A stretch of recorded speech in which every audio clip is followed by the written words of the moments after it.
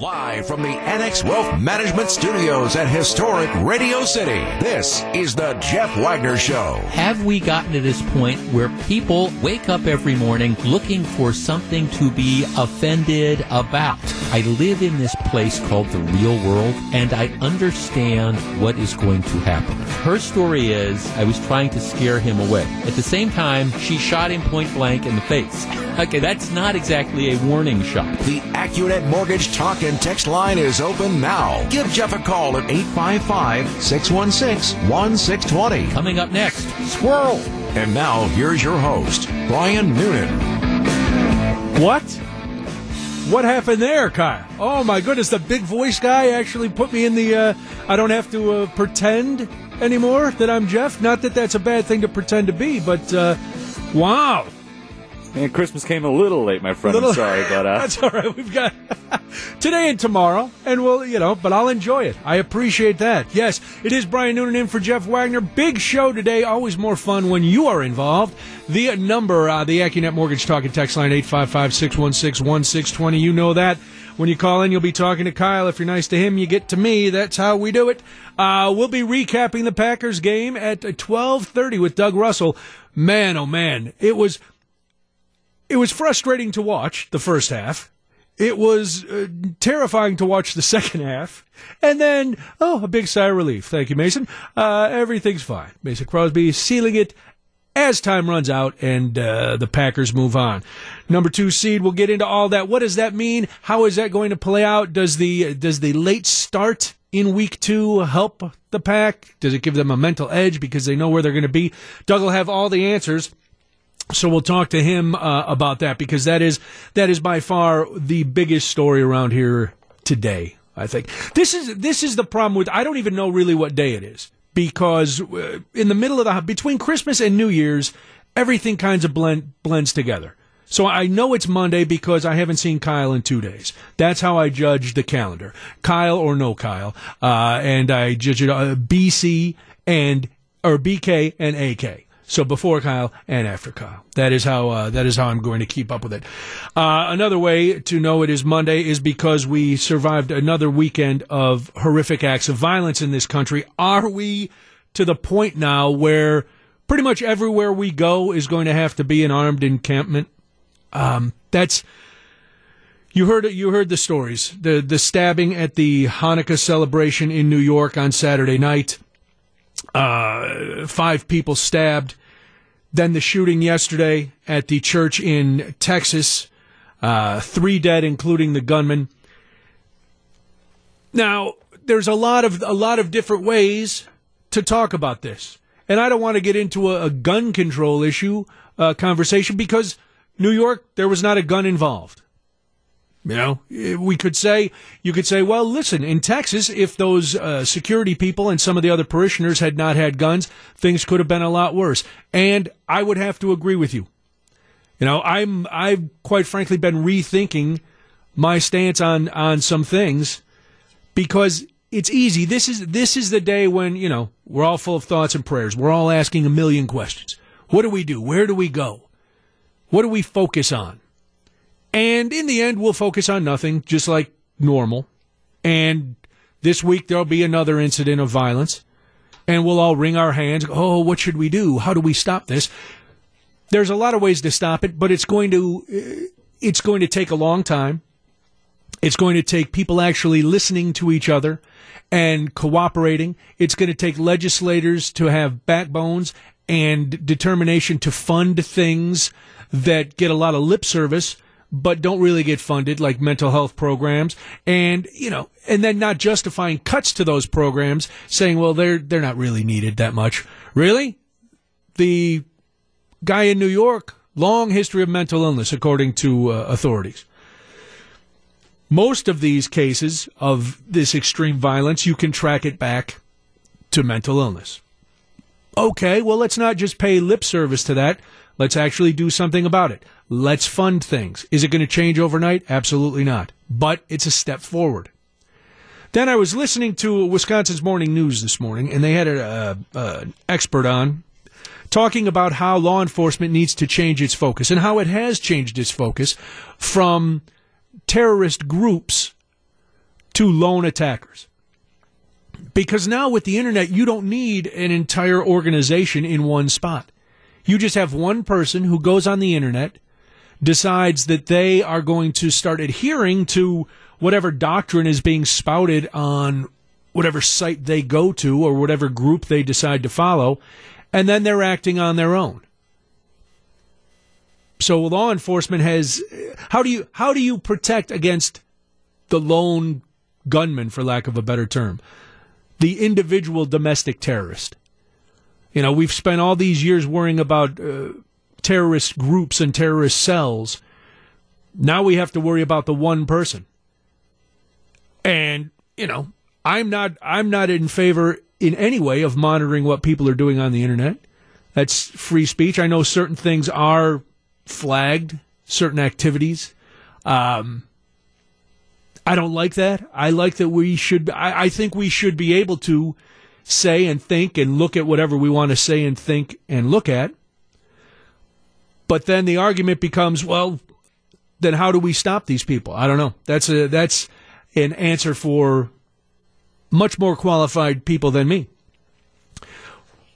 But the thing we have to look at today is, okay, this worked out well in Texas with people having an armed security force. And the expert this morning was talking about having to increase that at all soft targets, whether it's churches or schools or sporting events or department stores. So at what point do we draw the line? At what point do we say, all right, we're going to give ourselves over to the fact that everywhere we go is going to have armed security?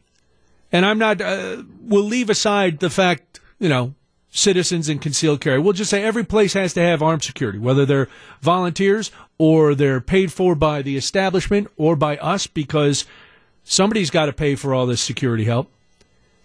At what point do you decide to just stay home? Because it gets to a point where I don't want to feel like I'm surrounded by guns all the time.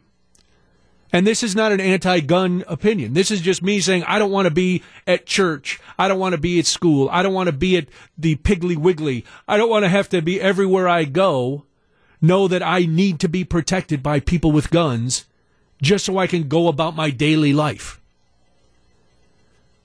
So is that the answer? Or where do we go? And what's your line? When do you decide, listen, it's just not worth leaving the house? And I know when we give into that, then the terrorists win or the criminals win. When are we going to win? 855-616-1620 is the Accunet Mortgage Talk and Text line. Got a few other questions, and we'll talk about this a little more. It's Brian Noonan for Jeff Wagner, 620 WTMJ. You're listening to Jeff Wagner on WTMJ. Brian Noonan in for Jeff. Jeff will be back on January 2nd, so I will be here through the end of the decade. Sounds ominous, and yet it is not. Funny that you play Blue Oyster Cult Don't Fear the Reaper when we're talking about all this violence and people never leaving the house. I know Kyle was as surprised as I was. He didn't even realize, but that's okay. The stabbing in New York, signaling more and more anti-Semitic crime. A lot of people saying that that's happening in New York. It's happening all over the country. The shooting in Texas at the church. 3 people dead, including the gunman. Another weekend of horrible violence in this country. And now, the conversation turns to again, all right, where do we go? What do we do? But I started thinking afterward, they're praising, as well they should, the volunteer security force in this Texas church, because they were there. They were able to neutralize the gunman in 6 seconds. More people could have died. That's obvious. So that worked. And experts are saying maybe this is what we need. We need more armed security everywhere, at every soft target. I don't want to live like that. I don't want to go to church and have to have armed security. I don't want to go to the mall and have to have armed security because, let's be honest, this is doing, it may, in some cases, it helps. In other cases, it's just created an illusion of security. Because if somebody wants to do something, they're going to do it. Now, do we put All right, in lieu of armed security, do we put metal detectors at places? But then you have to have somebody monitoring the metal detectors. Then you have to have every exit monitored. Where does it end? And how much are you willing to put up with? I know when we go into when you go into Lambeau, when you go into any big sporting event or any concert, they do the little, you walk through a metal detector. They do the little search of the ladies' purses or bags. Do you really, does that make you feel safer?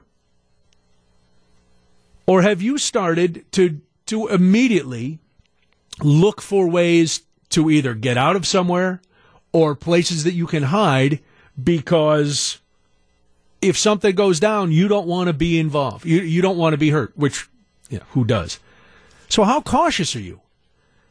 I tend to look around when I go into a place. I'm always looking for the quickest way out. Now, that doesn't necessarily mean that I'm going to find it. And thank God I haven't been involved in any sort of violent act, and hopefully you have not either. But does it make you just feel better? And is that enough? I got a text from the 815. Don't expect much change when we refuse to consider the negative sides of multiculturalism. See, that's just bad thinking right there. Because one, the shooter in Texas, white American. I'm not sure of the ethnicity of the assailant in New York. I've seen pictures of him, but I don't want to just guess at his ethnicity. But I haven't found out if he was not a citizen. So that doesn't work. And we're not, we could argue immigration over this, but that doesn't help anything. The fact is, this country was built on being a melting pot and bringing all sorts of cultures here and blending them.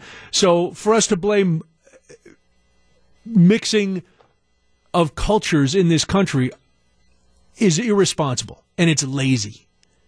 And it just makes you sound like you haven't thought things out. There are a lot of much bigger, much deeper issues that need to be looked at. And unfortunately, we've gotten to the point where we haven't really looked at them. And I don't know what it's going to take. It seems every tragedy we say, well, this is the one. This is when we're going to decide that now's the time to set things right. Now's the time we look at mental health, or now's the time we look at increased budgets for law enforcement, or now's the time we look at guns and access to guns and who should have guns and, how accessible should that. So now is the time. Until tomorrow when we're thinking about something else. And then the time will come next week and we'll do it again. And it just keeps going around and around. But I'm telling you, pretty soon, everywhere you go, you're going to see armed security, and then it's going to be too late. Because once it's there, we're never going to take it away. You're never going to say, oh, well, we're safe now. We don't need all this armed security or all these metal detectors. Because once you have it, you're going to say that this is why things are safe, or this is why we feel safe, so we're never taking it away. All right. We see this all the time, too, and we'll get into this.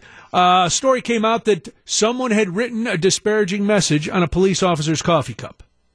Well, that may or may not be true. I'll give you the update after this. Brian for Jeff, WTMJ. Welcome back to Jeff Wagner on WTMJ. All right, there's a story came out of Kansas that a police officer had gone into a McDonald's and they had scrawled something nasty on this police officer's cup. Well, the Kansas McDonald's owner is saying that's not true. The video proves it. This is coming out of Junction City, Kansas. McDonald's, they're receiving national attention after a Harrington police officer said he received coffee with foul language written on it. The owner says they have video showing that it wasn't their employee. According to the news station in Junction City, they got this message from the owner. Hey, my McDonald's have the utmost respect for all members of law enforcement and the military, and we were troubled by the accusation. We thoroughly reviewed our security video from every angle, which clearly shows the words were not written by one of our employees. We look forward to working with Chief Hornaday as he continues his investigation. it doesn't make sense for a police officer to do this himself unless he has a beef with somebody, no pun intended, with somebody at McDonald's. But I don't know. The police chief then went to Facebook. When he found out, he said, the U.S. veteran that continues to serve deserves much more than this. We deal with enough frustration in our daily duties every day. We have something like this to start off your workday while you're driving to the place where you're going to serve its citizens is just very frustrating. So the police were at McDonald's all weekend looking at security tape. They couldn't find any evidence. On Sunday, the owner told them they found new video that proved it wasn't their employees. They told the chief that they'd bring him the clip, but then to cancel because the roads were very snowy. The police chief just wants answers. So do I, because these stories gain traction. They get out of hand, and it makes things seem more overblown than they really are. Are there people who have problems with the police? Yeah. Are they really working in customer service where they're going to risk their job to write a disparaging message on a cup of coffee? I don't know. Some people are that dumb. They probably would, but I don't. I don't know. I'm surprised that McDonald's has that much video surveillance, that they could see it from every angle. They could follow a cup of coffee from the pot to the person who's working there, handing it over to a customer, and see that nobody could write anything. And it was the usual disparaging police comment. So I don't know. But the problem, Melissa. It's the news media. It's the media that spreads these stories. We pick them up, and everybody needs content. We need to fill things. So they go, oh man, we're going to boycott McDonald's now because they wrote something on a police officer's cup. Well, hold on, maybe they didn't. But then, why would he do it then? See, I don't know. There's they got to find a fall guy somewhere. Somebody, and a minimum wage McDonald's employee is a pretty easy fall guy. Unfortunately, yeah. That's the way things look. On the other side of the news, we are going to recap the Packers' victory. Woo! Second seed in the NFC, you know that. First round bye, you know that. But maybe there's things that Doug Russell knows that you don't know. He will share those with us. Here we go. Down on one knee, arm extended. Here's the snap. High snap placement made. Kick to the upright. It is good! It is good! Mason Crosby has done it! A dagger! And the Packers are into no worse than the number 2 seed in the NFC playoffs. And a week off, Green Bay is into the divisional round of the playoffs. It's Brian Noonan for Jeff Wagner, 620 WTMJ. Yes, the Packers did beat the Lions 23-20. It wasn't pretty. Things got done. Everybody has thoughts. One man who has thoughts and things to back them up. Actually, facts to back up his opinions. Doug Russell is here. You hear Doug host the opening drive before every Packers game. Now you get a bye week as well. I know. I was really looking forward to that. I was like, please go in. I need a weekend off. So I'll take it. And now you've got it. Congratulations. Thanks for being here.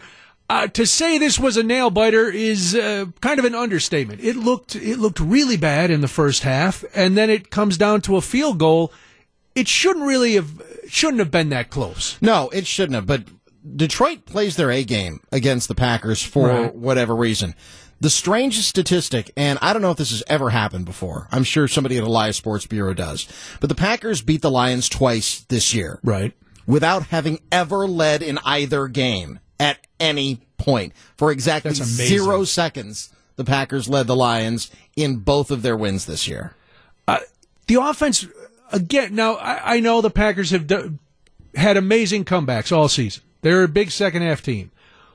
Why is the first half so troublesome for the offense? This was as bad of a first half as the Packers have played. But again, they had a 14-point deficit at halftime the first time they played the Lions as well. So this has been a strange Packers season because there have been times when they have finished well. They finished well against the Giants. Certainly they finished well last week against the Vikings. They finished well in both games against Detroit. But there have been other games where they've hung on for dear life at the end of games against the Panthers, against the Redskins, against the Bears.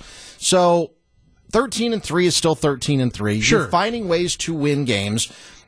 The offense, well, as Matt LaFleur told Pam Oliver at halftime, the offense was sleepwalking through the first half. You can't do that. You can do that against bad teams. I was going to say, you can't do that the rest of the playoffs. No. Because you're not going to be able to keep repeating the second half heroics.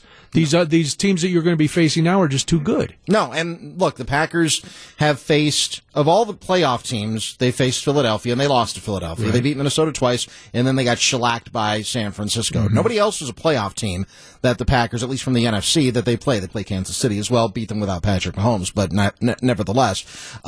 As far as NFC teams, Philadelphia, that was just a poorly played game on their part. They didn't get the running game going at all. And they're going to have to reintroduce Aaron Jones as a part of the offense in both halves. He wasn't a part of the offense the first half yesterday. He was a part of the offense in the second half, and he wound up with 100 yards. So use the Philadelphia game then as your guide there. Okay. Again, it's just been a strange season. And you can't afford, to your point, sleepwalk through the first half of any of these games because the opponents get so much better. And we saw them when they tried to sleepwalk their way through the first half and the second half against San Francisco on Sunday Night Football about a month ago. All right, so you look at this, and granted, it's the Lions. It's the last game. They were playing for seeding, which they got.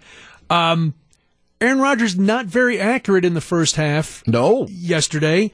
Is that due to the situation? Is this something that Packer fans need to start to worry about more as the playoffs go on? I mean, yes, he's one of the greatest of all time. He's 36, though. He's admitted that his mobility is not what it used to be. Mm-hmm.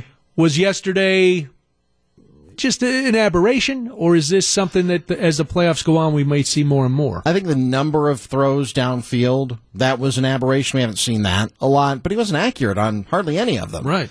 He was accurate to Allen Lazard for the touchdown, which was a great pitch and catch. Mm-hmm. He wasn't accurate on a number of throws that 5 years he would have made.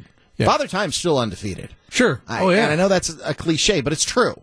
And if the Packers think that Aaron Rodgers at 36 is the same Aaron Rodgers at 30 or 29, 28, he's not. No, they're delusional. Right. Well, all fans are delusional. Yeah, I think to a certain extent all fans are delusional, yes. But I think Packers fans are kidding themselves if they don't think that there's, number one, that there has been a regression, and number two, that there won't continue to be a regression. Guy's already playing with a gold jacket on. Sure. The bust is already carved. He's got nothing to apologize for. Right. But the skills are starting to erode. And that's just fact. That happens to everybody. It's happened to Tom Brady this year. Oh, yeah, definitely. So I saw a tweet from you this morning. And what's your Twitter handle for people to follow you? It's very difficult to find me. I am at Doug Russell. All right. That's. I'm going to write that down because it sounds like something I'm going to forget immediately. But you tweeted that it might be good that the Packers get that late start on the second. The kickoff is 5:40, I believe. Yeah. Why do you think that it might be a benefit? It's just a minor thing. Okay. And maybe it's just mental head games because they'll know well before kickoff whether or not, if they win that game, that they're going to be home or if they have to go on the road. They're going to know who their opponent is going to be. Sure. If they win that game. So if the Vikings beat the Saints, then the Packers will play the winner of Sunday's game between the Seahawks and Eagles. If the Saints beat the Vikings, then the Packers will play New Orleans, regardless of what happens between the Seahawks and the Eagles. But they'll know that. Right. And so that's this week. But then the week following, they'll know whether they have to go to San Francisco or if they can prepare for another home game. Okay. And that does help. I think just from a mental standpoint. Right. I just think you always want to know what's in front of you as soon as possible. Maybe it's a minor thing. Maybe it's just something in the back of their heads. But there's just something knowing that, okay, if we win this game, then we'll have whomever their opponent would be here. And it's, Lambeau Field for a chance to go to the Super Bowl in Miami, or, you know what, we win this game, we have to go to San Francisco. Right, and then that's for the Super Bowl. So Now, the NFL changes its seedings after every round, though. So after the wild card round this week, the seedings can all... Right, do you want me to run through it again? Yeah, if you want. Okay, so if the Vikings... Sure, I'm here. You're here, I'm here, let's do it. If the Vikings beat the Saints... Okay. And that game's coming up on Sunday. If the Vikings beat the Saints... The Packers play the winner of Sunday's game between the Seahawks and the Eagles. Okay. So if the Saints, though, beat the Vikings, because of the reseeding, the Packers will play New Orleans. That's regardless of what happens in the late game between the Seahawks and the Eagles. Okay. So there'll be a quiz later. Are you leaning toward one opponent over another? I think they can beat the Eagles. I think that's the one that if you want somebody, I think you want Philadelphia, even though they lost to Philadelphia early this year. I think they can take something from that. And I think Matt LaFleur is a better play caller. I don't think that he's going to abandon the run like he did against the Eagles the first time these two teams met. I mean, Aaron Jones was a complete non-factor in their first game against Philadelphia. Knowing that, the three losses that they've had, it's been the same script. The running game was abandoned early. Okay. And even yesterday in the first half, the running game was pretty much non-existent in the first half as well. Matt LaFleur knows that as a play caller, and this is only his second season as a play caller. Sure. So I think he's evolving as well. So knowing that if you get Aaron Jones involved, good things are going to happen, I think they match up better against Philadelphia than the other two teams. Okay. Now, we focused a little bit on some of the problems, the things we worried about after yesterday's game. Looking at the team that was on the field yesterday and knowing the Packers as well as you do, what advantages are they bringing in, and did you see anything yesterday that you go, yeah, this needs to continue in the playoffs for the Packers to be successful? Well, I think they've got playmakers. I think that we've all been waiting for that next receiver to step up, right? And I think that we've seen it in incremental steps with Allen Lazard. And with that touchdown reception yesterday, I'm hoping that's the one that sparks him into being that guy. He's a big body, he's got good hands, runs good routes, and Aaron Rodgers trusts him. So I think that's positive. Okay. Devontae Adams still the go-to guy. Sure. He hasn't lost anything. I like the way that Jimmy Graham came back, and I know that I've been brutal with Jimmy Graham really all season long. Okay. And I think that's deservedly so. Well, he owes you money, and there's there's history. I get it. There's some.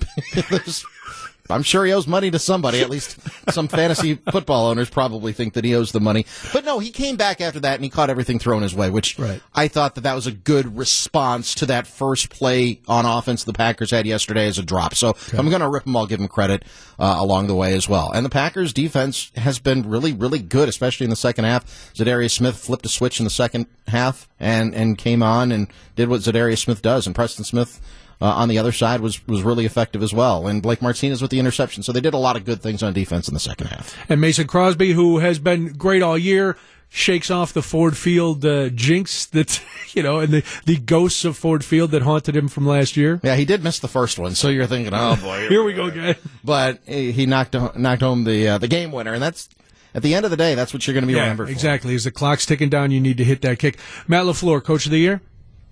No, I think John Harbaugh's probably Coach of the Year. Okay. Really? Yeah.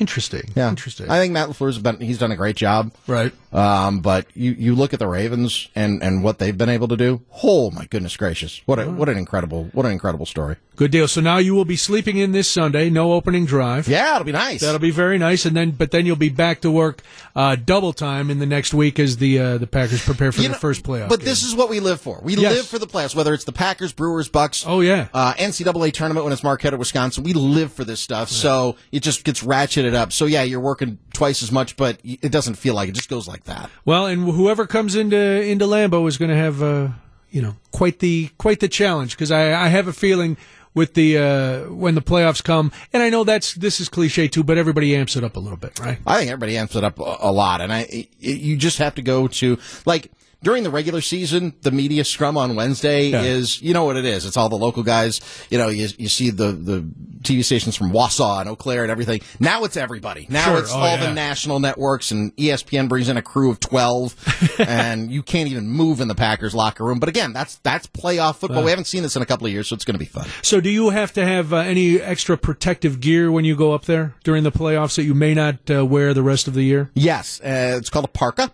Okay. And, okay, sure. It is Green Bay, and it is January, so that's. I mean, when you're in there with the rest, when you're in there with the rest of these sports journalists who have all been drinking coffee and eating Danish out in their vans. I'm a pretty look at me. You're ready to go. You're an imposing character. I'm ready to go, and I'm not getting any smaller. Perfect. So I'm not a shrinking violet. So I can box out with the best of them. And what kind of what can we expect programming wise the week leading up to the game? Is there going to be more? I know you'll be doing opening drive, of course. I'll be doing the game. Yep, doing opening drive before the game, and look, we'll certainly be talking about it here on WTMJ, but also on our sister station 94.5 ESPN. We'll be talking about it for the next couple of weeks as well. Exciting. So we will have, if you can't find it over here, on WTMJ, just flip the dial over to 94.5 ESPN, and we will have it blanket covered for you because we're live and local from 7 a.m. until 8 p.m. every night. And you will be talking about it on here. You'll be talking about it there. You'll be tweeting about it at Doug Russell. Again, that's very complicated. I don't know how very hard to find. It's hard to find you, but I'm glad I did, and thank you for coming in. It's always a pleasure. We'll talk to you soon. I know we'll be talking as time gets closer. It's always fun, Brian. Thanks for having me in. No, my pleasure. All right, let's do this. Then there's more. It's WTMJ. This is Jeff Wagner on WTMJ.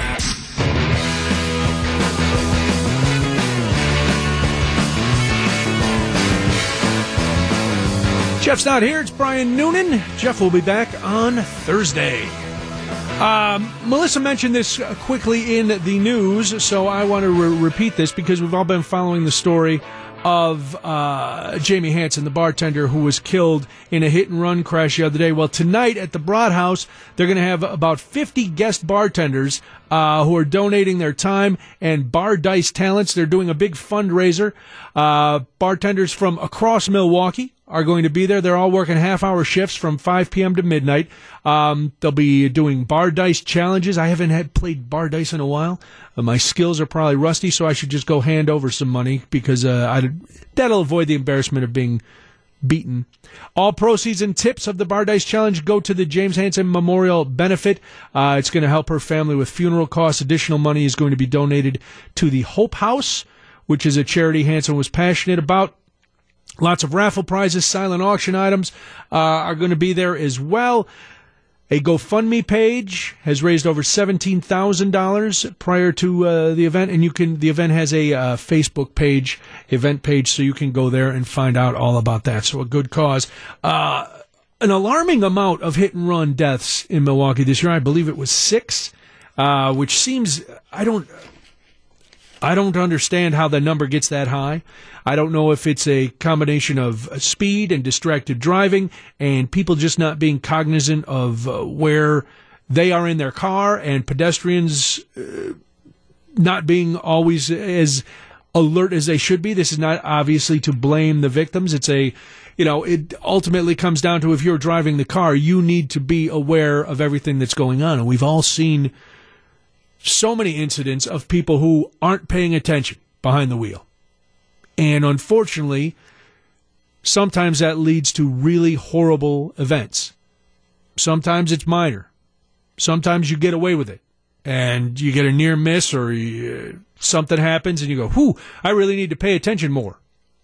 And then all of a sudden, you're not paying attention. The other night we were driving and I was behind this car and they changed lanes really quickly. One of those where it's an abrupt change that makes you a little more alert. There was this giant buck standing on the side of the road, like right at the curb, barely coming, just kind of standing there watching the traffic go by. And, it makes you remember, listen, if I hadn't been paying attention, who knows? That thing might have just decided, because, dear, listen, I think they're all depressed. Because let's be honest. They're just jumping out in traffic willy-nilly. They see the headlights. They hear the cars coming. Their hearing is good. They're skittish. You can't step on a stick without them running everywhere. But all of a sudden they're just standing on the side of the road, feeling all forlorn. Then they just leap into your path, I say. All right, so if you're around the Broad House tonight, go in and help the cause for Jamie Hansen, who was killed in the hit-and-run crash last week. All right, let's do this. Then we'll start wrapping things up for this hour on WTMJ.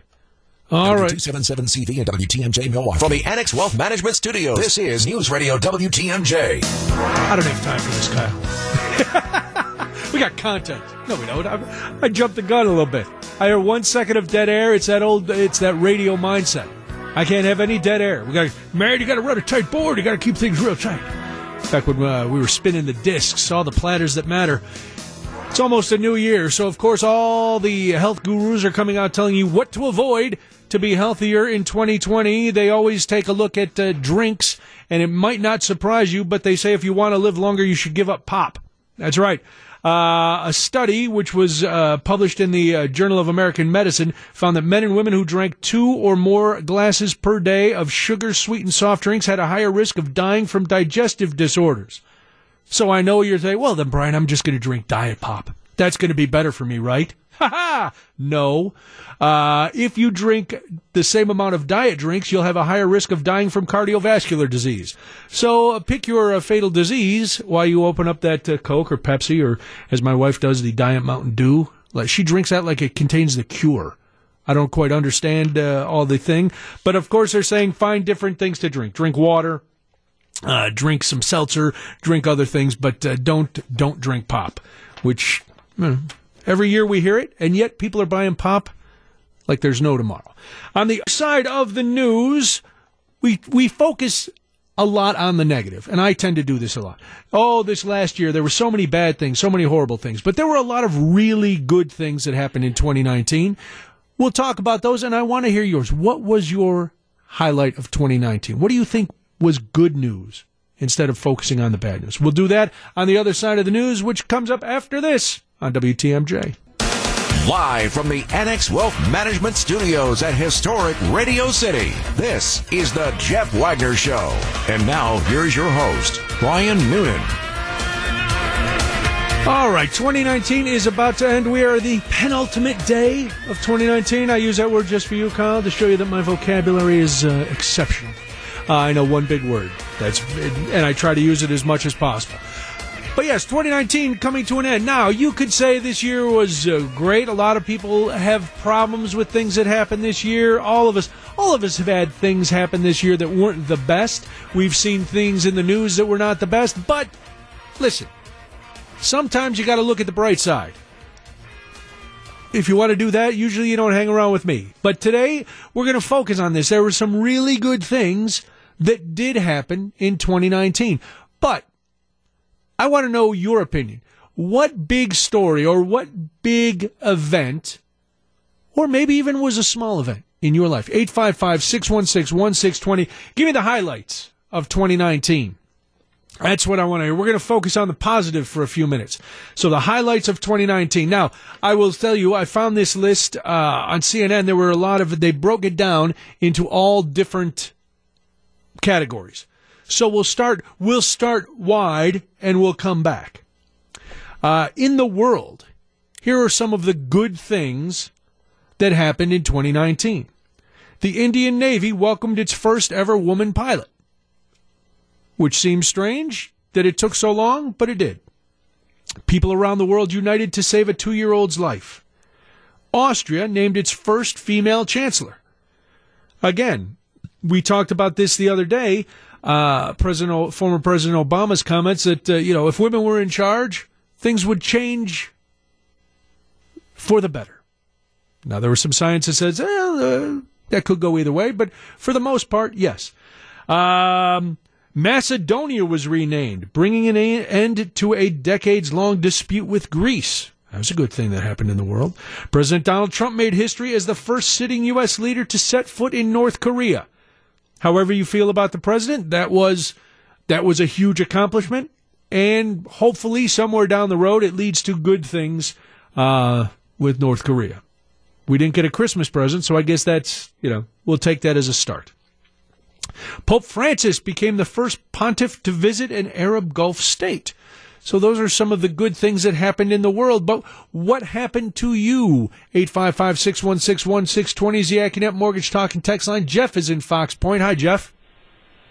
Hey, Brian. My favorite is a series of Wisconsin athletes doing really nice things for fans, such as Christian Yelich giving the girl a puppy and Giannis giving people his shoes at games. I think that's fantastic. And it's nice, Jeff, and thank you for the call, that we can focus on those kind of good things. That's, is that an earth-shattering event? No, but it's a nice feel-good, especially for guys and female athletes too, that people look up to, for them to be able to do something like that is fantastic. So that's what we're talking about, some of the good things that happened in 2019. Let's go into the country as a whole, the U.S. The 116th Congress became the most diverse in U.S. history. I know that has bothered some people, but overall, you can't argue that that's a good thing. This country is made up of all different kinds of people, so why shouldn't our representatives reflect that? I don't think there's any reason not to, so that is great. Chicago elected its first African-American female mayor. Animal cruelty is now officially a federal felony. California is now the first state to offer health insurance to some undocumented immigrants. I know another controversial thing, but overall, for some people, very, very good. Montgomery, Alabama elected its first black mayor in 200 years. There's a sentence you probably never thought you would hear, and thankfully now you can. New York banned the so-called gay and trans panic defense. That's where people who were perpetrating hate crimes were using that. I panicked because I didn't, because this person was not what I expected, and so I perpetrated a horrible crime on them. The White House honored. I'm going to read all the letters in the words from now on, Kyle. That's going to be my plan for 2020. I'm not just going to read certain syllables of the word. I'm going to try to read the whole word. The White House honored a military dog for a raid on an ISIS leader, and the Little Shell tribe became the newest Native American tribe to receive federal recognition. Those are some of the good things that happened in the U.S. Did you have anything good happen to you, Kyle? What was a big thing for Kyle this year, other than getting to work with me for 5 days? Besides getting engaged, that's a bright spot. That was kind of the whole 8 months of the year was the workup sort of towards it. So sure, planning. I gotta pick that. Getting now. Grandma on board with. And next year's already booked. Now it's the wedding. Right, yeah. That's going to be a huge ordeal. I mean, by ordeal, I mean blessed event. That's right. I'll stick with ordeal, but no, it's going to be lovely. When is that happening? September 12th. Ooh, very nice. Yeah. Nice fall, crisp, little fall crispness in the air. Well, we hope. Yeah. Yes. Well, listen, at least it's not going to be snowing. That's good. That's true, too. That's very good. All right, a couple more before we take the break. Let's look at human rights. Some good things that happened in 2019 in the human rights area. Indonesia raised minimum age for brides to end child marriage. Yeah, it's about time again.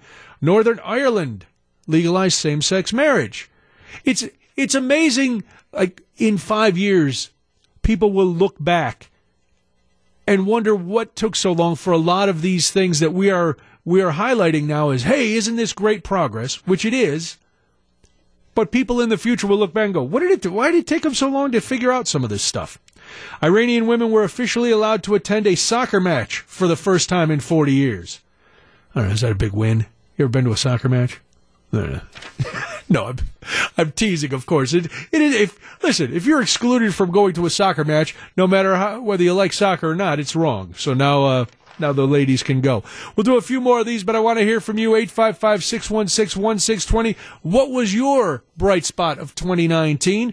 We'll get to all of those after this. It's Brian in for Jeff, 620 WTMJ. Back for more. Here's WTMJ's Jeff Wagner.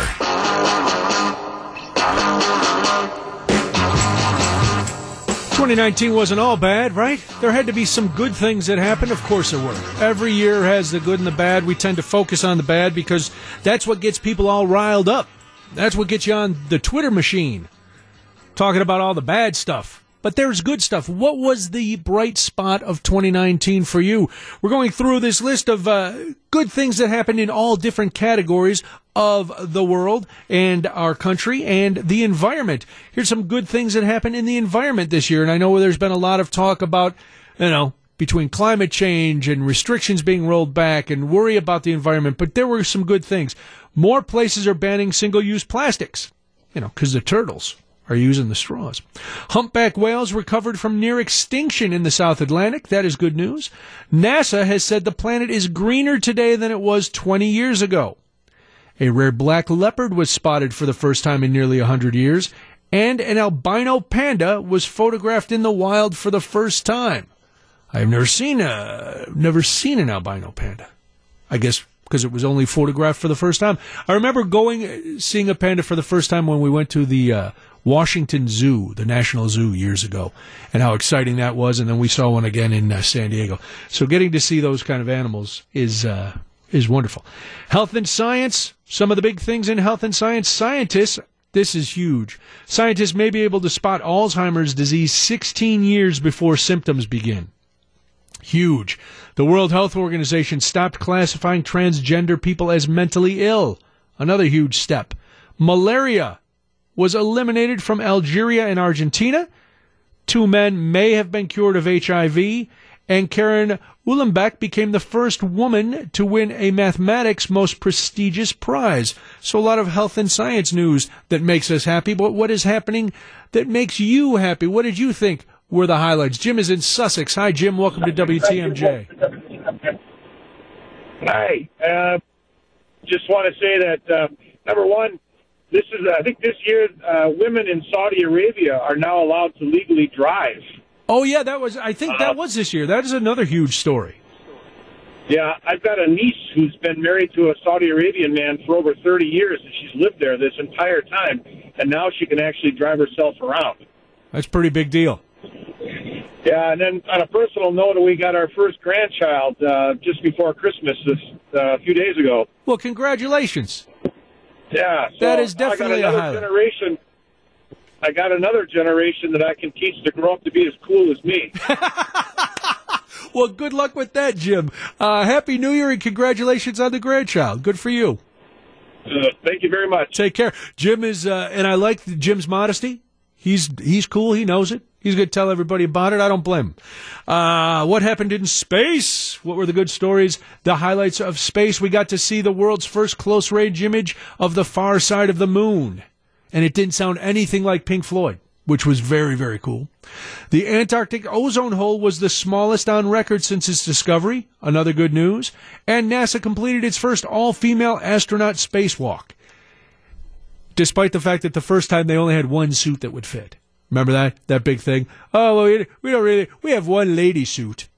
Really? You're NASA? Yeah, we just have one lady suit. But we'll make some more, and then we'll send the ladies out into space. Have you noticed a lot of these bright spots of 2019 revolved around women finally getting some rights in certain places where they had been denied rights for a long time?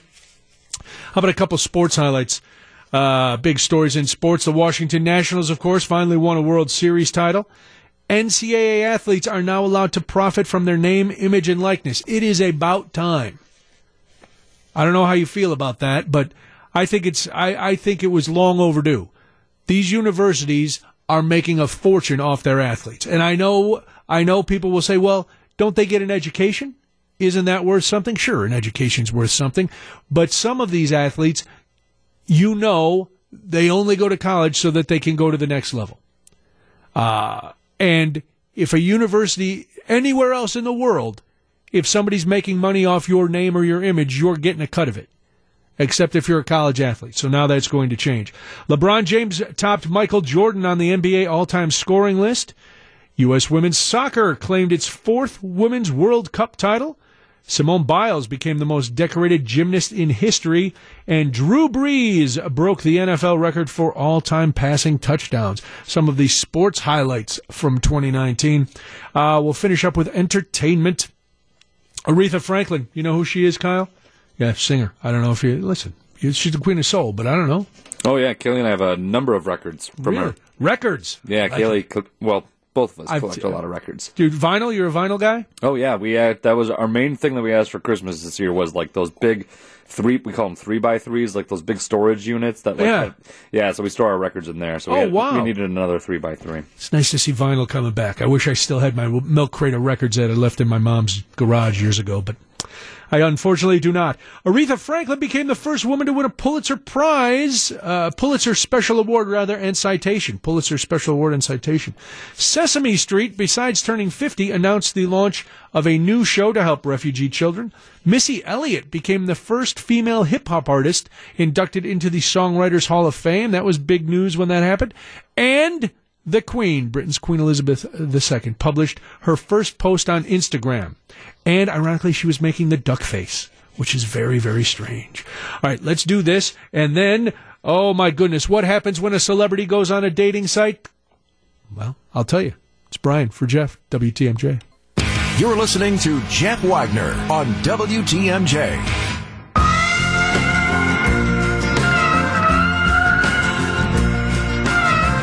I've never been on a dating app. I will confess that right away. Mostly because when I was single, they didn't have dating apps. We didn't have apps. We didn't know what that was. You went to a bar, you tried to meet somebody, or you placed a singles ad in the newspaper, like in the Pina Colada song. You know, if you like pina coladas, you go to personal ads. But now, people are on all these dating apps. And sometimes you'll be scrolling through, and maybe you come across a name that you know or a picture that you know, and you say, hey, is that really Sharon Stone? We'll get to that in a minute, but I want to go back. We were talking about the best things that happened to you in 2019, big things, things that make you happy in 2019, and Carol came in during the break. She's in Salem. Hi, Carol. Hello. So what was a good thing that happened to you in 2019? We moved back to Wisconsin after 37 years living other places. One place, or were you bouncing around in all different places? We were in New York and we were in Iowa. Ah, very nice. And what brought you back to Wisconsin? My husband retired and there was no reason to live anywhere else. And I'm originally from Wisconsin, and we wanted to live close to our son and daughter-in-law who live on the north side of Chicago, but without living in Illinois. Okay, that makes perfect sense, that part. Well, Carol, welcome back. Congratulations. And, that definitely is a highlight of this past year, so good for you. Thank you. Take care. All right, we were talking about this dating app, Bumble. I've heard of it because I know people who use these, but I've never seen it. But Sharon Stone has seen it. Yes, that's Sharon Stone. Basic Instinct, cross a leg, the whole deal. She revealed that she was dumped from the dating site because other users reported her profile, not believing that it was really her. Yeah, who's going to be on a dating site and think that a movie star is on there too? Looking at the same profiles that you're looking at, going, oh man, I need to find somebody. Hey, look at that, Sharon Stone. Sharon Stone, 61. She was, Basic Instinct, Casino, a lot of movies. She was locked out of her account after other users claimed it was fake. So she tweeted. Of course, when you can't get on one app, you got to go on another. She went on Twitter. She said, I went on the Bumble dating site and they closed my account. Some users reported that it couldn't possibly be me. Hey, Bumble is being me exclusionary. Don't shut me out of the hive. Clever. So then, of course, Bumble gets wind of this and they have to jump in because you can't ice Sharon Stone. She said there can only be one Queen Stone. Looks like our users thought you were too good to be true. We've made sure that you won't be blocked again. We hope that everyone in our community takes a sec to verify their profiles. I don't know. This is the kind of man she wants. She has a hard time finding men, which would explain, I guess, why she's on Bumble. She said, when asked about the kind of man she needed, I was just not that girl who was told a man would define me. I was told that if I wanted to have a man in my life, it wouldn't be an arrangement, it would be an actual partnership, and those are hard to find. So now she's on a dating website, trying to find that. Good luck to her. Can you believe that? Well, I mean, some guy is going to get pretty lucky. Sharon Stone, if you found her on a dating app, that'd be pretty amazing, right? I guess it would be, but I don't know. Does she have to, you send her a request? I don't know how Bumble works. If you I have never used Bumble. Okay. I don't know. I think it's more for the female. Oh, so the ladies are making the choice. Correct. Oh. So, yeah. So if but you probably, because of dating sites the way they are, you probably would think that's actually not Sharon Stone. Of course. I'm going to think it's a Russian bot. Yeah, some bot. Or some dude going, yeah, I'm Sharon Stone. Yeah, no, that's true. I'll cross my legs. Yeah, I don't need to see that. This is Jeff Wagner on WTMJ. I was going to clean my room until I got high. I was going to get up and find the broom, but then I got high. Mm-hmm. My room is still messed up, and I know why. Why? Yeah, 'cause I got high. Because I got high. Because I got high. Must have been driving to Illinois, Michigan, Iowa, pretty much everywhere else in the area that you can, starting Wednesday, get legal weed. except for Wisconsin. What's going on, Wisconsin?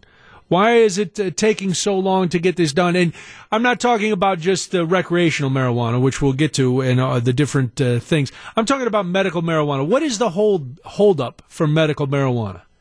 Because at some point, it's not a morals thing. It's a compassion thing. And to say that we can't have medical marijuana for people who are suffering makes absolutely no sense when you figure that opioids are prescribed nonstop, which are very, very, very addictive. As we know, a huge opium crisis going on in this country, opiate crisis going on in this country. But Wisconsin, all by itself, cannot do it. Starting Wednesday, right over the border in Illinois, recreational marijuana is going to be legal. What does that mean for you if you partake? Now, I am new to all this because I do not partake, never have, which got me labeled a square the other night. Somebody actually called me a square, Kyle. Now, that's a term I haven't heard since I was a young man. It was my brother who called me a square because I had never smoked marijuana before, or never smoked marijuana, period. And he just thought that was the most bizarre thing in the world. And then I made a couple jokes about people smoking marijuana, old reefer madness kind of jokes. And he said, "Man, you are really a square." Okay, that's fantastic. I'm wondering if you're like me and you've never smoked marijuana before, does it becoming legal change that for you? Is now that the stigma is going to be off of it, that cannabis will be legal, you'll be able to go into a place and you'll be able to buy some and smoke it at home if you're not in Wisconsin, of course. You go to a friend's house, smoke it, relax. Are you going to change your outlook on it? Is it something that you'll say, well, now that they took the illegality away from me, I think that'll be great. So, we know that medical and recreational marijuana not legal in Wisconsin. So, if you live near one of these states, or if you live close to the border, or you were planning to go to Chicago next weekend, and you're thinking, well, maybe we'll pick some up. It'll be legal. What does that mean for you? But first, let's get to Chuck, because he wants to talk about the medical marijuana thing. 855-616-1620 is the AccuNet Mortgage Talk and Text line. Hi, Chuck. Hi, how are you? I'm well, thanks. I've called politicians and stuff about, trying to get medical marijuana in Wisconsin. Right. Robin Voss only wants it in pill form. So people that want to do just the oil or just smoke it, they're still going to be illegal, even if they would pass it. Then everybody talks about, taxing medical marijuana. People don't have to be taxed for their blood pressure medicine. Why would you tax that? Exactly. The whole thing is ridiculous. Then they talk research. I don't know what more research they need to do. I mean, when you start looking at what California has done, what Colorado has done, what Michigan has done, I think it's pretty much all been kind of researched out that there should be a set plan for everything. Yes, and it's either that or we're really, really slow. And Illinois has had medical marijuana for years, and they're making adjustments now that they're going to have recreational as well. But it just comes down to a point where, all right, you have to start to wonder what's going on in Madison that they're so hesitant. And you're right. How much research do you need to do? There's research coming out our ears about medical marijuana and for the people who need it. And then, you'll have, there's, in California when it first started, everybody could get a card. Well, then you find the doctors who are doing that and you discipline them, but you make sure. Just like they've done with opioids. Right, exactly. So that can be taken care of very easily. It's a weak argument. And I know people who have been suffering who medical marijuana have helped, and that's why it always bothers me that we're still stuck on this. Exactly. And if you look up, there is actually the U.S. government owns a patent on medical cannabis for stroke victims. Yeah. I had a stroke last February that it would help me immensely. I don't do it because it is illegal. Right. But if I could do it, I would be doing it in a heartbeat. this stuff waking up every morning and feel like I'm having panic attacks all the time. That's exactly what it's for. Yeah, and it's so. And at that point, you're like, listen, the numbers have come out, and it's over, I believe it's over 80% of Wisconsin residents are in favor of medical marijuana. Well, if that's the case, then why aren't the representatives listening to the people they're supposed to represent? Call Senator Dewey Strobel. Yeah. He's one of the big ones that's against it. All right, well, okay, thank Chuck, you so much. I appreciate the call. Thanks very much. Let's say hi to Renee. She's in New Berlin. Hi, Renee. Hi. I really wish they would legalize medical marijuana. I live with excruciating pain every day, and I used to be on more pain medication than I'm on right now, but when the government stepped in, they had to cut me back. Mm-hmm. And so as I get older, the pain's getting worse, and you know, maybe, just maybe, the medical marijuana might help me. Right. It's worth. It would be worth a shot, right? It's absolutely going to do a lot less damage to you than a lot of these other medications they're giving you. The fact that you should be allowed to at least find out should be enough for the representatives to decide. All right, listen, we got to change our thinking. We got to figure this out. Exactly. And, you know, I know there are people that are even worse pain than I am.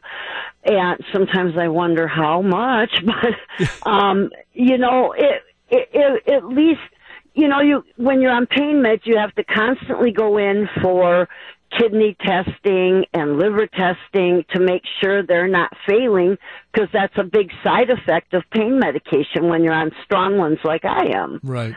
And, you know, the medical marijuana is not going to cause that to happen. No, it's not. Well, Renee, I hope things change for your sake and the sake of a lot of other people. Have a great New Year. Thanks for calling.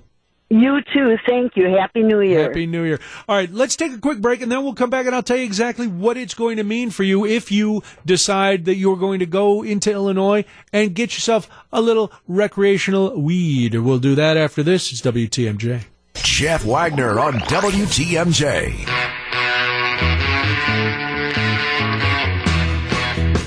Yeah, perfect music to smoke a blunt. The Stones. Recreational marijuana going to be legal in Illinois after Wednesday. So how can people buy that lovely weed? Well, recreational marijuana dispensaries generally allow the purchase of marijuana without a prescription and are legal in 11 states. Buyers have to be 21 years old. However, remember, this is the weirdest thing. Marijuana is still illegal on a federal level. So most banks will not allow credit card purchases, so you have to go with cash. But I was watching a report yesterday, and they said the dispensaries in Chicago are going to have ATMs on site because they want to cut down on people coming to the dispensary with a lot of cash. That way there's less of a security risk like in the parking lot. Because you can, you know, if I'm a savvy criminal, which is an oxymoron, but you just figure, hey, if I'm watching this parking lot, everybody who pulls in is probably going to have a lot of cash. Well, they're trying to make it so that you don't have to come in with a lot of cash. Wisconsin has legalized only CBD, which is the non-psychoactive component of cannabis. It can be infused into oils, foods, lotions, other products. They're sold in boutiques, bars, and restaurants. I know there's a number of beers that now have CBD in them.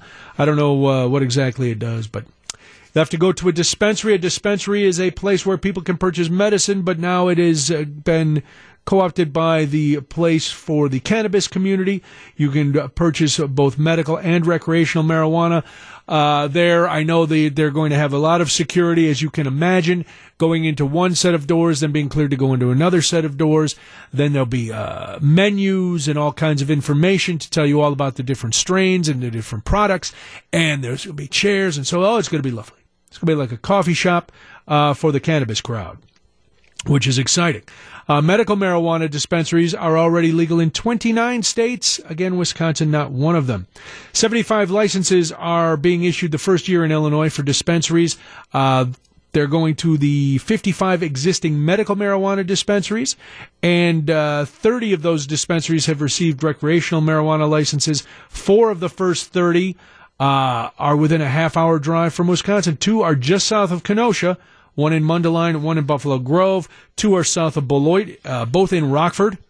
And then there's 2, 4, 6, 7 in Chicago. So if you are planning a trip, that's where you can go. Now, cities in Illinois can opt out and say that they don't want marijuana, recreational marijuana in their town. Some have already done that. Michigan has 3 recreational dispensaries that opened December 1st in Ann Arbor and a 4th in Morenci. About 80% of Michigan municipalities have opted out of the recreational drug market, so that's a lot. But Muskegon is allowing recreational marijuana, so if you want to take the ferry across the lake for a nice day trip. You ever taken the ferry across the lake? Me either. I don't know how long it takes. I can't imagine. A couple hours maybe? Yeah, I have a friend that does it. It takes like 3 or 4 hours. 3 or 4 hours to go across the lake. Yeah, it's a long way to get high. I'll drive down. All right, so what does it mean for us here in Wisconsin? No marijuana is legal in Wisconsin. Probably not going to be anytime soon. Marijuana purchased in surrounding states may not be brought back into Wisconsin.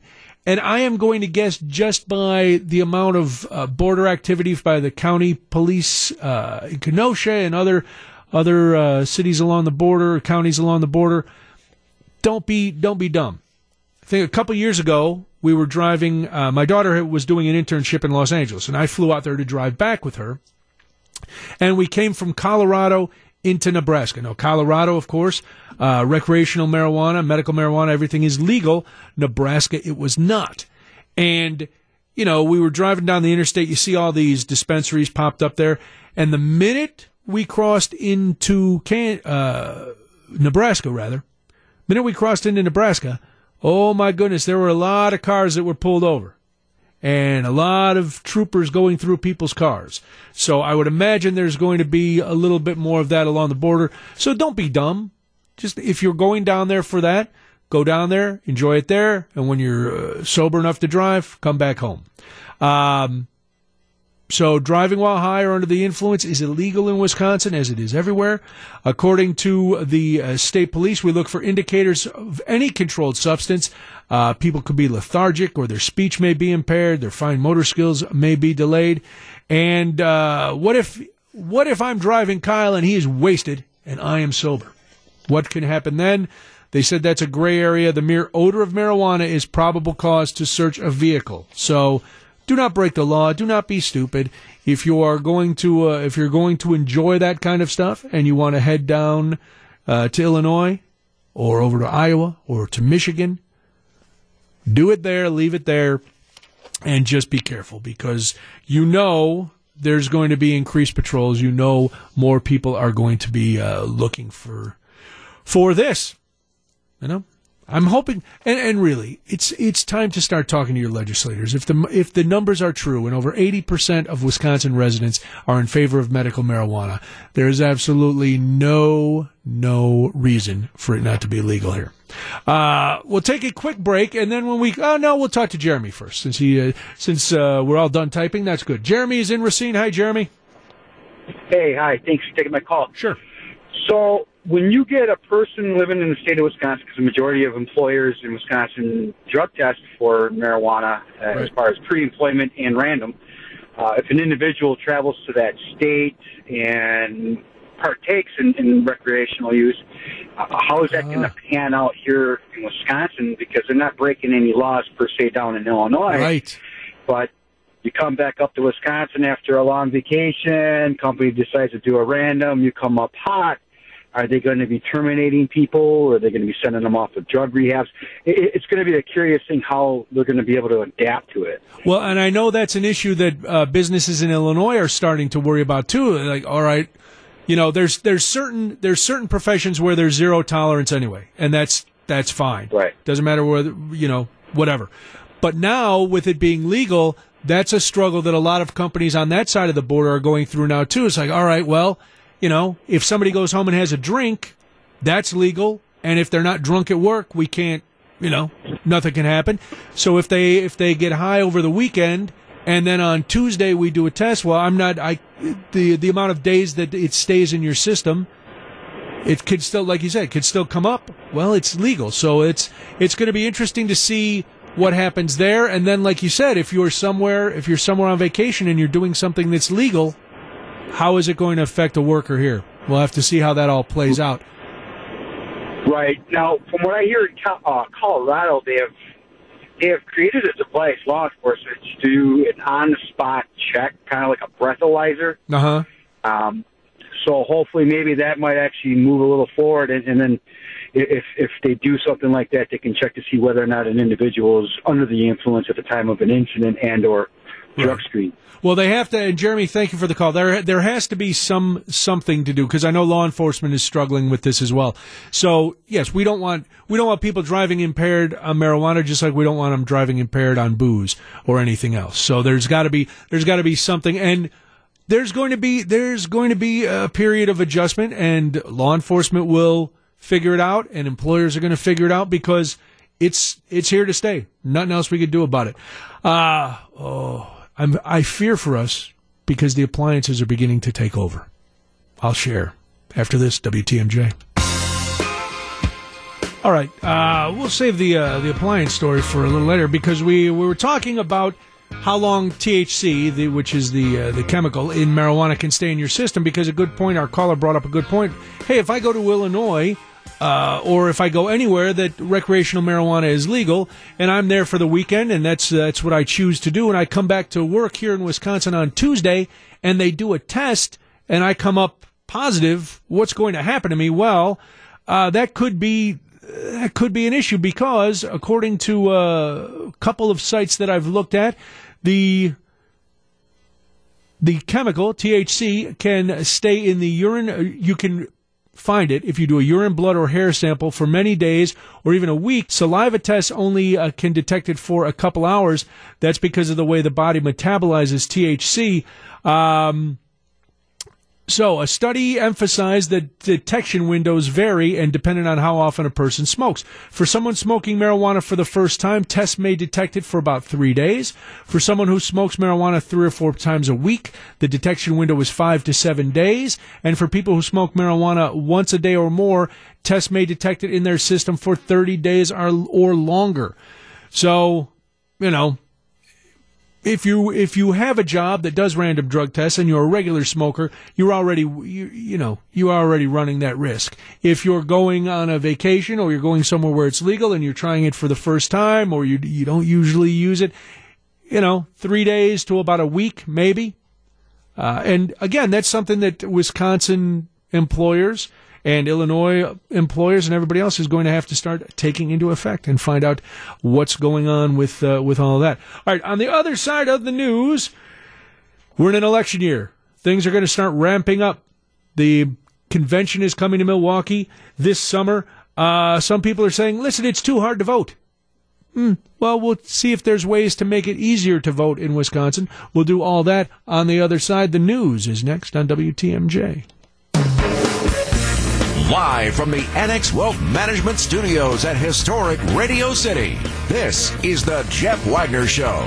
And now, here's your host, Brian Noonan. I don't buy the excuse when people say, it's too hard to vote. Voting's too hard. I've been voting. It's not that hard. Does it take a little while to try to figure out your schedule? Sure. But they're saying big news today regarding voting, because in October, a bunch of people, 270,000, 230,000 voters got letters saying letters from the Wisconsin Elections Commission saying that we're going to remove you from the voting rolls because we think you moved or you're not there. If you don't take care of it. About 144,000 of you could be taken off the rolls. Well, today they deadlocked over whether to remove those voters from the rolls. That means that the voters are not getting kicked off. Their registration is not being canceled for now. So that just happened this morning. All right. But back to voting. Now, do you vote, Kyle? Are you an American? Do you vote? You don't have to. If it's embarrassing, you don't have to answer. I don't mean to put you on the spot. I don't know. Some people are very proud that they don't vote, which I don't understand. I vote every time. All right, very good. Very good. And listen, I don't really care who you vote for. I mean, I do, but I never ask somebody who they vote for. I'm just happy that people go out and vote. Because if you don't vote, then you don't have a right to complain. And I love to complain. So that's why I make sure I vote. I put my little sticker on, I take my selfie and post it on the gram, because if you don't post your I voted sticker on the gram, did you really vote? I mean, I haven't seen your selfie on Instagram. You're telling me you vote. I don't know for sure. I don't know if anything really happens if it's not on Instagram. But, okay. People say it's too hard. What are we going to do? You know that President Trump won Wisconsin by less than 23,000 votes. So no matter what side you're on, we can see that every vote really is important. Every vote really does matter, despite what some people will say. Well, no, it doesn't. The Electoral College, blah, blah. You still got to vote. Okay? And if you're whining that it's too hard, the only thing that's hard sometimes is figuring out, do I want to go with the pokey ballot, where I stick it with a pin? Do I want to use it? Like last time I went, it was you had to color in the circle. And I was so paranoid because it says don't color outside the circle. And I flashed back to kindergarten where my teacher wrote poor in red pen on my paper because I colored outside the lines. And I'm like, I don't want the election commissioners to write poor on my ballot and toss it aside because I went outside the lines. And I've never used the electronic ones. I don't trust them. I don't know why, but I have a thing with the machines taking over. I fear Skynet, so I'm not going to use the electronic machines. But anyway, the Journal Sentinel had a few suggestions on how things could be easier. But do you believe that voting is too hard?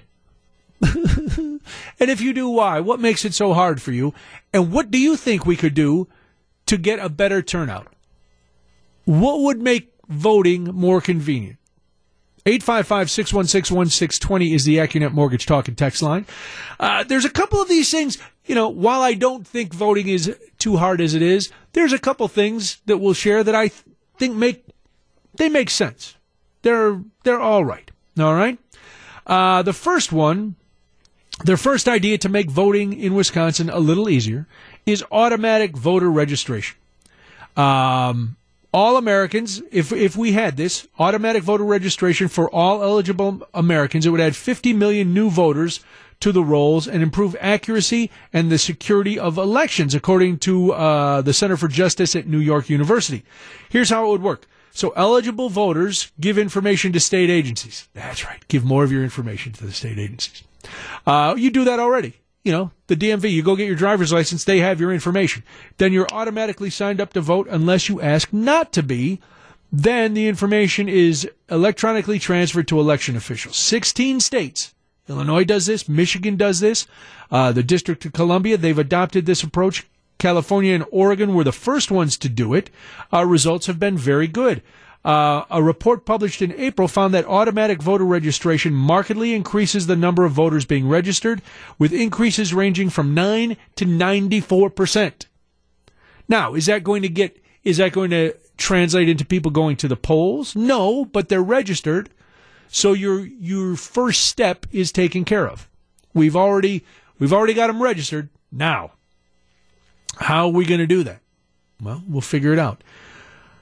Another way that we could make voting a little easier is be wary of measures that restrict the vote. Some politicians have claimed that voter fraud is a problem.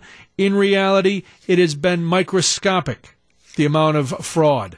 We heard a lot about that in the last election, that there was a lot of voter fraud, but a comprehensive study in 2007 found that it is more likely that an American will be struck by lightning than that he will impersonate another voter at the polls. That makes more sense.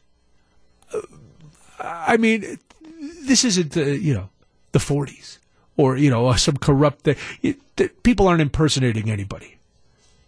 That's just tiny. To remedy this, Voter ID laws have been passed, but they've been found disproportionately affect people of color and the elderly. Their impact on turnout is not as clear. In an analysis a couple years ago, they found that only a small number of studies has employed suitable research design. So Republicans tend to support those laws. Democrats obviously not so much. So, and I just gave you the update on the Wisconsin situation with the voters being kicked off the registration rolls. We've got some more, but I want to hear from you. How do you think voting could be made easier for us here in Wisconsin? 855-616-1620 is the Accunet Mortgage Talk and Text line. We'll get to some more of the suggestions from the Journal Sentinel and your suggestions on the other side. It's WTMJ. Back for more. Here's WTMJ's Jeff Wagner. We are talking about voting being too hard. Boo-hoo. Oh, I got to walk all the way to the polling place. And my last polling place was literally a block from my house. If I had not voted, there was no excuse. I couldn't have come up with any reason not to be able to walk a block to the park and wander in and vote. You know, my only complaint was sometimes I'd get there and there might be two people in front of me. Oh, it's so hard. How can I possibly wait? I need to vote right now before I forget who I'm voting for or what I'm voting for. And then I would see, I would go in the afternoon.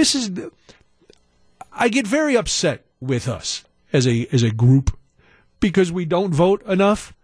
I would get there late in the afternoon to vote, and I'd be number like 37. What? Only 36 people? The polls have been open since 6 a.m., and now it's 3:30 or 4 o'clock, and I'm only the 37th person to vote? Stop it. 855-616-1620 is the Accunet Mortgage Talk and Text line. Voting needs to take the leap into technology, according to the 414. Use triple code authentication techniques and make it available on your phone or computer. Simple as that.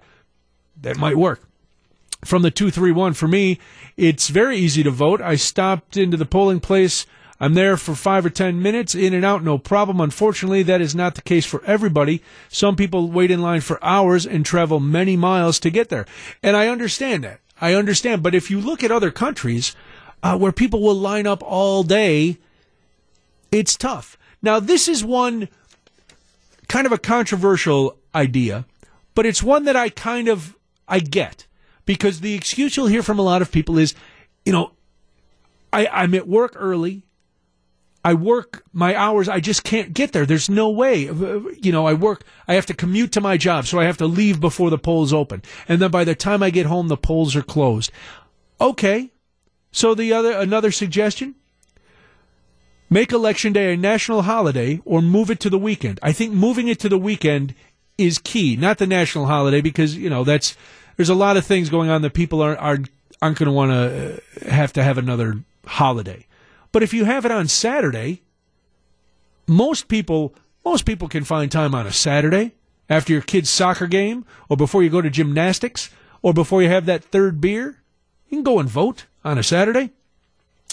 Turnout during the 2018 midterms was higher than normal in Wisconsin. Not always the case nationwide. The U.S. has some of the lowest voter turnout in the industrialized world, which we know. So we can follow the lead of other modern democracies and make Election Day a holiday or move it to the weekend so that people aren't forced to squeeze voting into their workday schedules. The National Commission on Election Reform recommended this idea to President George W. Bush, who had just beaten Al Gore. We remember the recommendations of the commission were endorsed by Bush, but then abandoned by Congress. So we have been voting the same, the first Tuesday after the first Monday of November since it became law in 1845. The idea then was to help farmers get to the polls without interfering with the Sabbath or market day, which was traditionally on Wednesdays. Having Election Day a national holiday or moving it to the weekend would make a difference in turnout. We don't know for sure, but the flexibility of early voting is why people are saying we don't need to do this. You can early vote. There's a lot of ways to do it without changing it. I wouldn't mind making voting day on a Saturday, first Saturday in November. That would be fine. Before the holidays, after Halloween, sounds good to me. But yeah, I mean, I know a lot of people who vote early. So really, at this point, there's no excuse other than laziness. But if we really need to make some changes, okay, we can make some changes. Make it easier for people convicted of crimes to vote after serving their sentences. Voting rights in Wisconsin are not restored for felons until their sentence is completed, including prison, extended supervision, probation, and parole. Other states restore voting rights earlier in the process. Make sure polling places have enough poll workers and voting machines. Listen, we're always going to have to wait in line for something. I don't know why everybody is so rushed all the time. I mean, we all have things to do. Kyle's busy. He's already halfway out the door. His car's running, and we still have 35 minutes of the show to do. But we're all in a rush. But yes, if you know your precinct is busy and historically has gotten a lot of voters, put a couple extra machines in there. Have a couple more judges in there. Do all that. Make sure polling places are accessible for people with disabilities. I think for the most part that happens. I can't imagine in this day and age having a polling place that is not accessible. If you've run across that, let me know. But I can't imagine again that being the case. From the 414, voter fraud happens in counting votes, satchels of missing bags of votes, and digital fraud in 2012. It was proven against Ron Paul and in 2016 with Bernie. Let's see. From another number in the 414, make voting Tuesday a national holiday. So going with one of the suggestions. 855-616-1620. What do you think about this? We will wrap it up after this. 620 WTMJ. Jeff Wagner on WTMJ. We were talking about ways that Wisconsin could make voting easier because that's one of the complaints. That's why people say they don't vote. Texter from the 630, I've been an election judge for 16 years, and it's rare, all in caps, to see voters under the age of 40. Maybe they early vote, but total voter turnout doesn't reflect that. We had 30% turnout of registered voters for the midterms, and many citizens don't bother to register. That's why we're trying to figure out ways that we could make it easier. There was a nice piece in the Journal-Sentinel. Another way is, they said, to take registration to the people. In the past, the Milwaukee Election Commission has opened voter registration kiosks around town, including at the library and the health department. It also included registration information in water bills and provided materials to nonpartisan groups. You got to get them registered, but then you have to figure out a way to vote. And the final one we'll get to, maybe, true early voting in Wisconsin. Voters would be allowed to insert a ballot directly into a tabulator instead of the ballot being held for processing on Election Day, as it is now. In-person absentee voting is costly and allows voters to submit ballots with errors, thereby losing their votes. But, good early voting does help. I don't know. Again, I understand people have busy schedules, but I don't buy that it's too hard. We can register all the people we want. What's going to get you to the polls? Young people feel isolated. They don't feel like their vote counts. They don't feel like they're involved. So they're not voting, which is a mistake. And you gotta get everybody out there. But if you need it easier, we'll figure it out. You want to make it a holiday? You want to vote on Saturday? What would you rather, Melissa? Would you rather have voting day a national holiday, or would you rather vote on the weekends if we were going to change it from the way it is now? I would say, a national holiday would be nice. Hey, another day off. Right, another day off. Who? Yes. It's who doesn't want a day vote, off? Right? Unless... I would say, yeah, why not? But that's perfect if you could guarantee that you had to vote. Like if your boss says, all right, you've got the day off, you got to vote. If you don't bring in the sticker, you get docked a day's pay. I don't know, but they couldn't do that. They can't do that. So, yeah, we'll give people a day off. That doesn't ensure the fact that ideally we're going to get more people. Nice. Yes, it does. In reality, it's not going to work. I think Saturday would be better.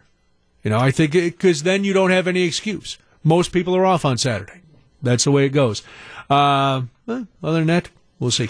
All right, a lot to get to in the final half hour, including, I love the machines, Kyle. Now another machine is peeping in on you. We'll talk about that. A list came out with one of the best places to celebrate, or the best place they claim to celebrate New Year's Eve in Wisconsin, and it was not here in Milwaukee. Where was it? Lots to get to. You're listening to Jeff Wagner on WTMJ.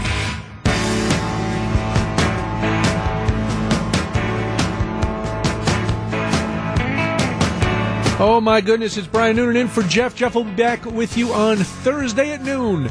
So I am here through the end of the year. Tomorrow we'll wrap things up for 2019. But today we're wrapping things up here. Smart devices, dumb choice. I'm finding more and more that I do not... Listen, I am not a Luddite by any stretch of the imagination. I'm not one of these guys who hates technology. I enjoy technology. I use technology all the time. I'm wrestling with a computer as we speak. But there's certain things that I just don't trust. And maybe it makes me, you could say I'm paranoid, you could say I'm old-fashioned, but more and more, as we allow these things into our homes, we're finding that they are providing gateways for ne'er-do-wells, which that word right there proves that I am an old-timer. You call somebody a ne'er-do-well. Another smart camera maker, Ring and all these, you put these cameras in your house so you can watch them from wherever you are. Well, Wise is another maker of these cameras. They make more budget-friendly cameras. Wise Labs, they make smart cameras and connected home gadgets. They had another. They confirmed that databases holding millions of customers' information were exposed to the public. Again, we're giving too much.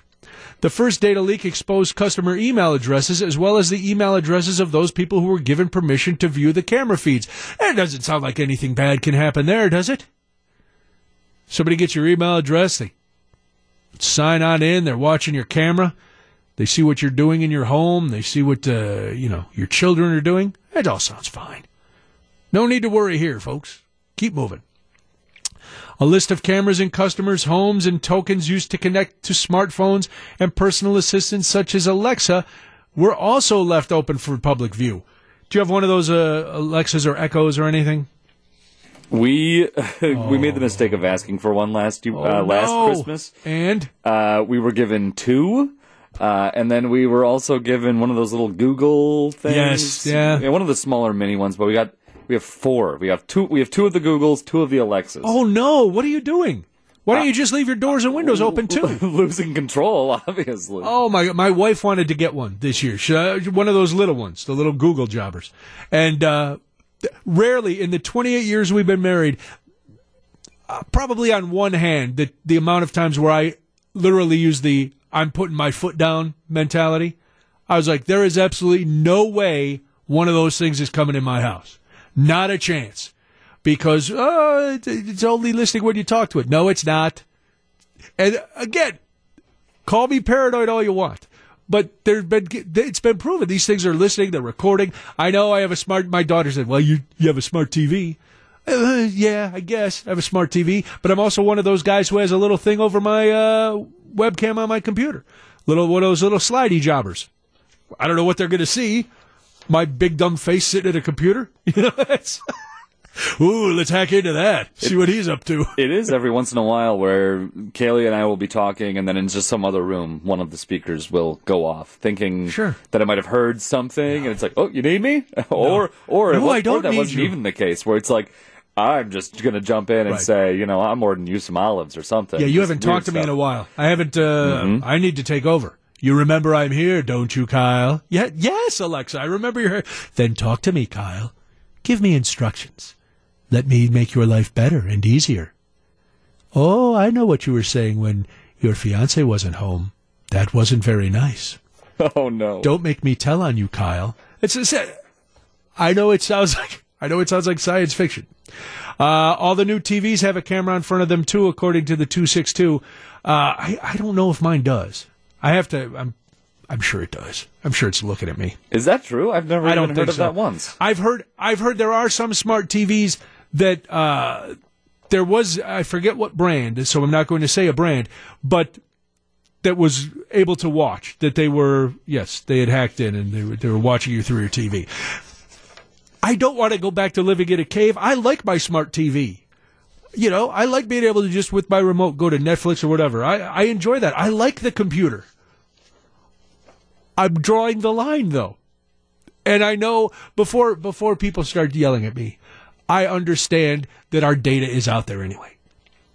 But why bring it back in, especially when they haven't figured out the security on some of these things? For this Wise Labs cameras, the breach was disclosed on December 26th. It was open. The database was exposed from December 4th to December 26th.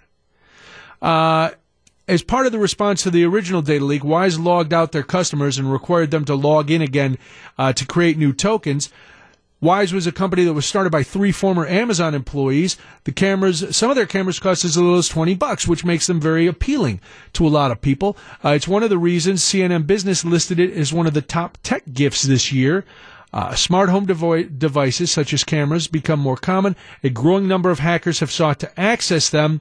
You remember earlier, Ring this month, 4 families said that hackers had accessed their system, and in one of them, an 8-year-old girl was being talked to by some guy who was pretending he was Santa. Okay? Again, we don't have to panic. But I just think sometimes we're too smart for our own good. And I think that's what happens. Got a text from Renee. I agree with you 100%. I will not allow one of those things in my house either. And on my computer, I have a piece of tape covering the eye of the camera that I will not allow to be open. I think those things are bad news. Yeah, Renee's going old school with the tape. I got my little slidey thing, I think, from the Better Business Bureau. And now it looks professional. It sticks on there. I can open it up if I want to, but I don't want to. I got nobody. I'm not chatting with anybody on my computer. I'm not taking pictures of myself. That's what my phone is for. From the 262, I have a new Roku TV, and it has a camera in the plastic border, and I put electric tape over it. You know what I'm doing first thing when I get home now. I'm gonna be inspecting my TV like a crime scene analyst, trying to see if there's a camera on there. Not that I do anything weird when I'm watching TV.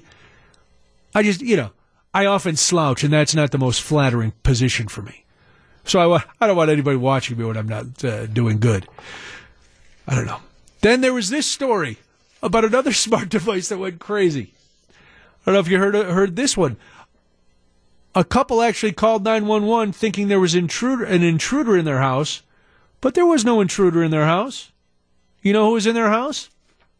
Their robot vacuum cleaner. That's right. So the police came because the couple calls 911. They hear loud noises downstairs. Things are banging. They're like, oh, my God, there must be an intruder in the house. We called 911. They hid in their closet. Deputies arrive. They come in. All they found was the robotic vacuum.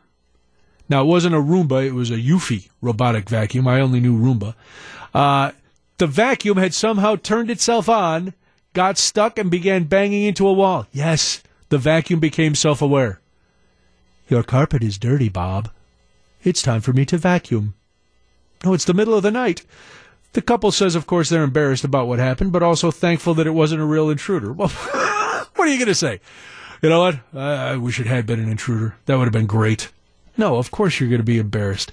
Look, boy, the 262 is freaking me out. Texting in, look hard. The camera is the diameter of a pinhead. You know what this means, Kyle? No more TV at my house. I'm unplugging it. I'm going to start counting on a town crier to give me all my information. Now, if I'm listening, if I'm listening to the radio, I should be okay. On an old transistor radio, not one of these new smart radios. I'm going to get one of those crank up storm radios that people have, just in case there's no power. That way, I don't think that can be hacked into.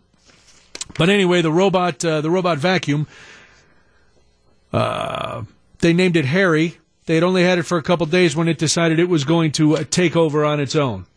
So, I don't know. Now this year we didn't get much any technology really during the holidays. My daughter got an iPad and one of those pens, which, that's all fine. And I know, I use my phone, so I know people are listening on the phone. I know things are being watched. So maybe I'm making an erroneous stand.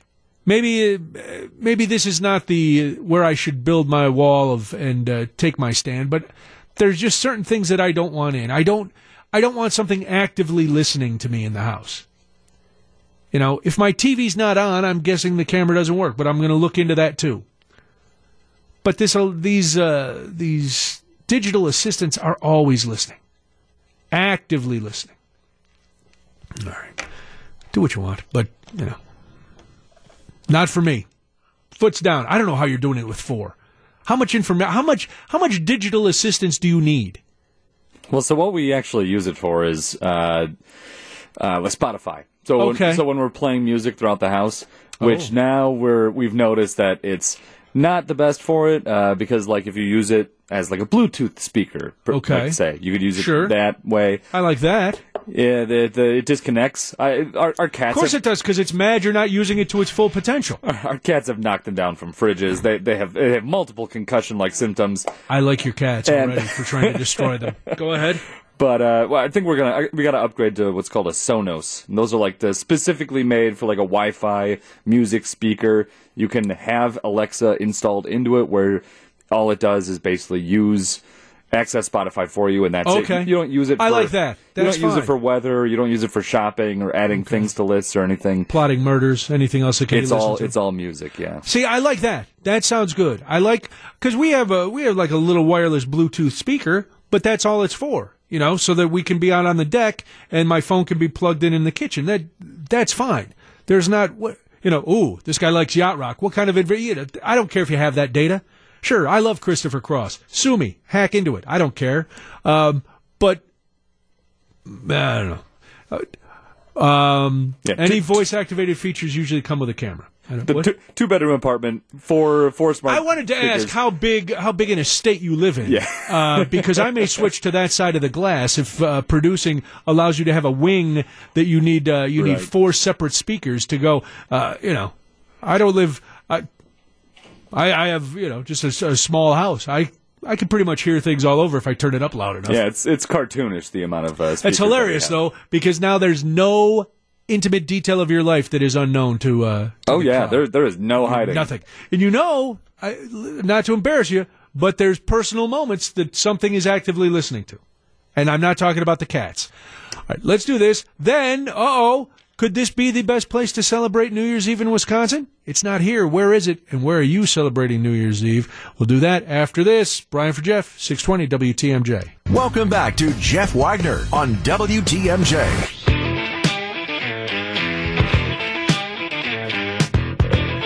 Jeff will be back with you on Thursday. Brian Noonan here now. The Active Times published a big list of the best place to celebrate New Year's Eve in all 50 states. I'm going to ask Kyle, just give me a city. Where do you think this city is in Wisconsin where they said the best New Year's Eve celebration is? Give you a city? Give me a city in Wisconsin. Where do you think it might be? I have the answer, so it doesn't matter if you're right or wrong. I would say maybe it's got to be like somewhere near like Arbor Vitae, Minocqua. Wow. No. It's a nice place. I'm sure it is. I don't know what big New Year's Eve activities they have. I'm sure there's a lot going on here in Milwaukee in the surrounding areas, and I'd love to hear what you're up to.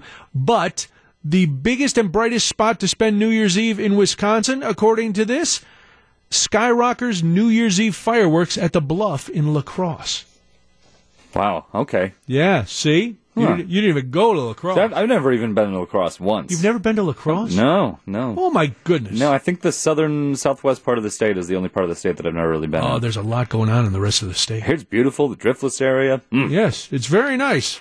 La Crosse is nice. But fireworks? Well, according to this, Skyrockers New Year's Eve fireworks plans to celebrate its 90th year. So you've been missing out for a while. 90 years of New Year's fireworks, 2 shows, one at 6 and another at midnight. Ice fishers, skiers, and sledders on the Grandad Bluff pause and take in the brilliant lights across the midnight sky over the Mississippi Valley. So maybe you don't have anything to do. Maybe you head up to La Crosse. Get yourself some Leinenkugels. That's where it's come from, La Crosse, right? No. Chippewa Falls. That's Chippewa Falls. What's in La Crosse? Which one's in La Crosse? I don't remember. What's in, where was Old Style? Old Style came from Chicago. No. It was brewed north. I think it's La Crosse. Yeah, I think La Crosse. I don't remember. All I remember was back in the day, when it was brewed up there, you would go in there at the brewery. They had a giant 6-pack. all the processing, all the grain and stuff was in outside, and they painted all the silos into a giant 6-pack. It was fantastic. I got a text. My New Year's Eve plans consist of going nowhere near the happening spots, staying in my apartment to avoid the amateur drinkers and other nonsense, playing video games and eating pickles. Yeah, unique New Year's Eve experience. Not too far off from mine, except for the pickles and the video games. But I plan on being home tomorrow night after I'm here with you, Kyle. We'll start New Year's Eve off together. And then you'll jet off to your apartment where your every move will be monitored by technology. I will go back to my cave where there will be no technology because I'm throwing the TV out as soon as I get home. And I think because for years I was a stand-up. And so for years I was people would come to see. I would be doing shows on New Year's Eve. So I was always working New Year's Eve. And then it got to a point where when our daughter was younger, in high school and stuff, she wanted to have friends over, so we would have kids over at the house, which was nice, and we would just sit upstairs and do whatever. And now that she's gone, we still are like, for a while you try to, go out to dinner for New Year's Eve, but everywhere's crowded, and places have limited menus, and they jack up the prices. So they're like, this is ridiculous. So we just started getting sushi and sitting at home and watching movies, and if my wife makes it to 10 o'clock without falling asleep, that's a big New Year's Eve. I usually ring in the New Year with the dogs sitting there. The dogs and I ring it in. We curse technology, and then we move on to a New Year. We don't curse technology, but yes, usually it's by midnight at my house. It's usually the dogs and I. So that's exciting. What are you doing tomorrow? For those that don't know, I got a side gig at Lakefront Brewery. I work there. So almost is that right? Yeah. We need to talk. Yeah, so I give tours there. But a good friend of mine, one of the managers there, has a house on the south side of town. Okay. It's kind of an older house that has the bar built in to the basement. Like, nice. It has the huge bar and everything. And so we always go there and hang out and sort of ring in the new year. That sounds fun. Yeah, it should be fun. We're going to hang out, drink some wine, and hang out in the basement and play some games. I like that guys from the brewery are going to drink some wine. I like how you mix it up there. Well, we got the beer too, of course, but I mean, yeah. Yeah, no, I understand completely. So, yeah, hang out there, take things easier. Once we ring in the new year, by like 12:10, we're like, let's get the heck out of here. Let's go home. So. Ready to go. All right, let's do this. Then I know what Eric Bilstead's going to be doing for New Year's Eve, following the news, as he will be doing next on Wisconsin's Afternoon News. We'll get to that after this, WTMJ.